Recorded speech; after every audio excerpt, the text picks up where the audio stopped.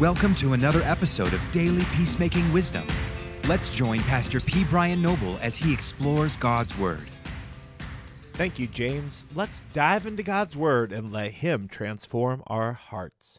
Today's scripture comes from Psalm 115, verses 1 through 4. Not to us, O Lord, not to us, but to your name give glory, for the sake of your steadfast love and your faithfulness. Why should the nations say, where is their God? Our God is in the heavens. He does all that he pleases. Their idols are silver and gold, the work of human hands. Let's pray. Heavenly Father, we just thank you for this day.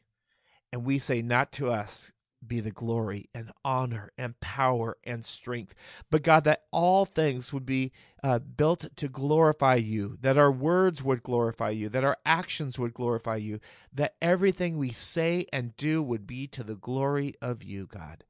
We thank you. In Jesus' name, amen. Where is their God, the psalmist says. Have you ever asked that question? God, where are you? This psalm reassures that our Lord is in heaven and does all that he pleases. God is faithful and loving. We are living to give glory to Almighty, all-powerful God who is alive.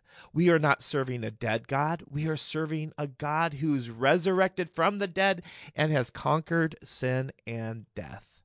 The nations are worshiping idols that cannot talk, cannot smell, cannot feel, and cannot walk. That is our natural pattern also, trusting things and people to give our lives meaning and happiness. But that always disappoints us.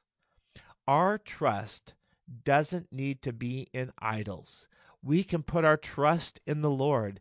His help for us and is a shield to us. Remember that he wants to bless you. He wants to bless us. He is always at work to bring about his goodness, his purposes, his grace.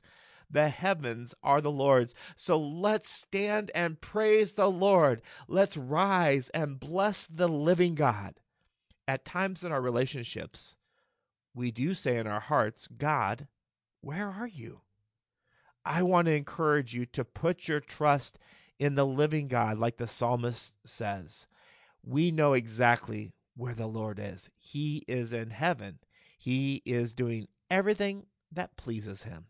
He hasn't deserted you, and he is worthy of all your praise despite your circumstances. So decide to get up and praise him today, not for what he has or has not done, but for who he is. It will change your view of your conflict if you will change your mind about the living God. It will transform you to praise in the midst of your storm. Let's pray. Heavenly Father, we come before you today, and we say yes to you. If we're honest, we have turned to our idols, our own ability, our own securities to bring us satisfaction. But Lord, we ask that you would forgive us, and we turn to you, and we say, all glory, all honor, all praise be to you, God. God, thank you for your constant love and faithfulness. You are worthy of all trust that we can give you, God. You are wonderful, and you are our God. In Jesus' name, amen. For peacemaking resources to bring us to your community or to donate, go to peacemakerministries.org. God bless and go make peace.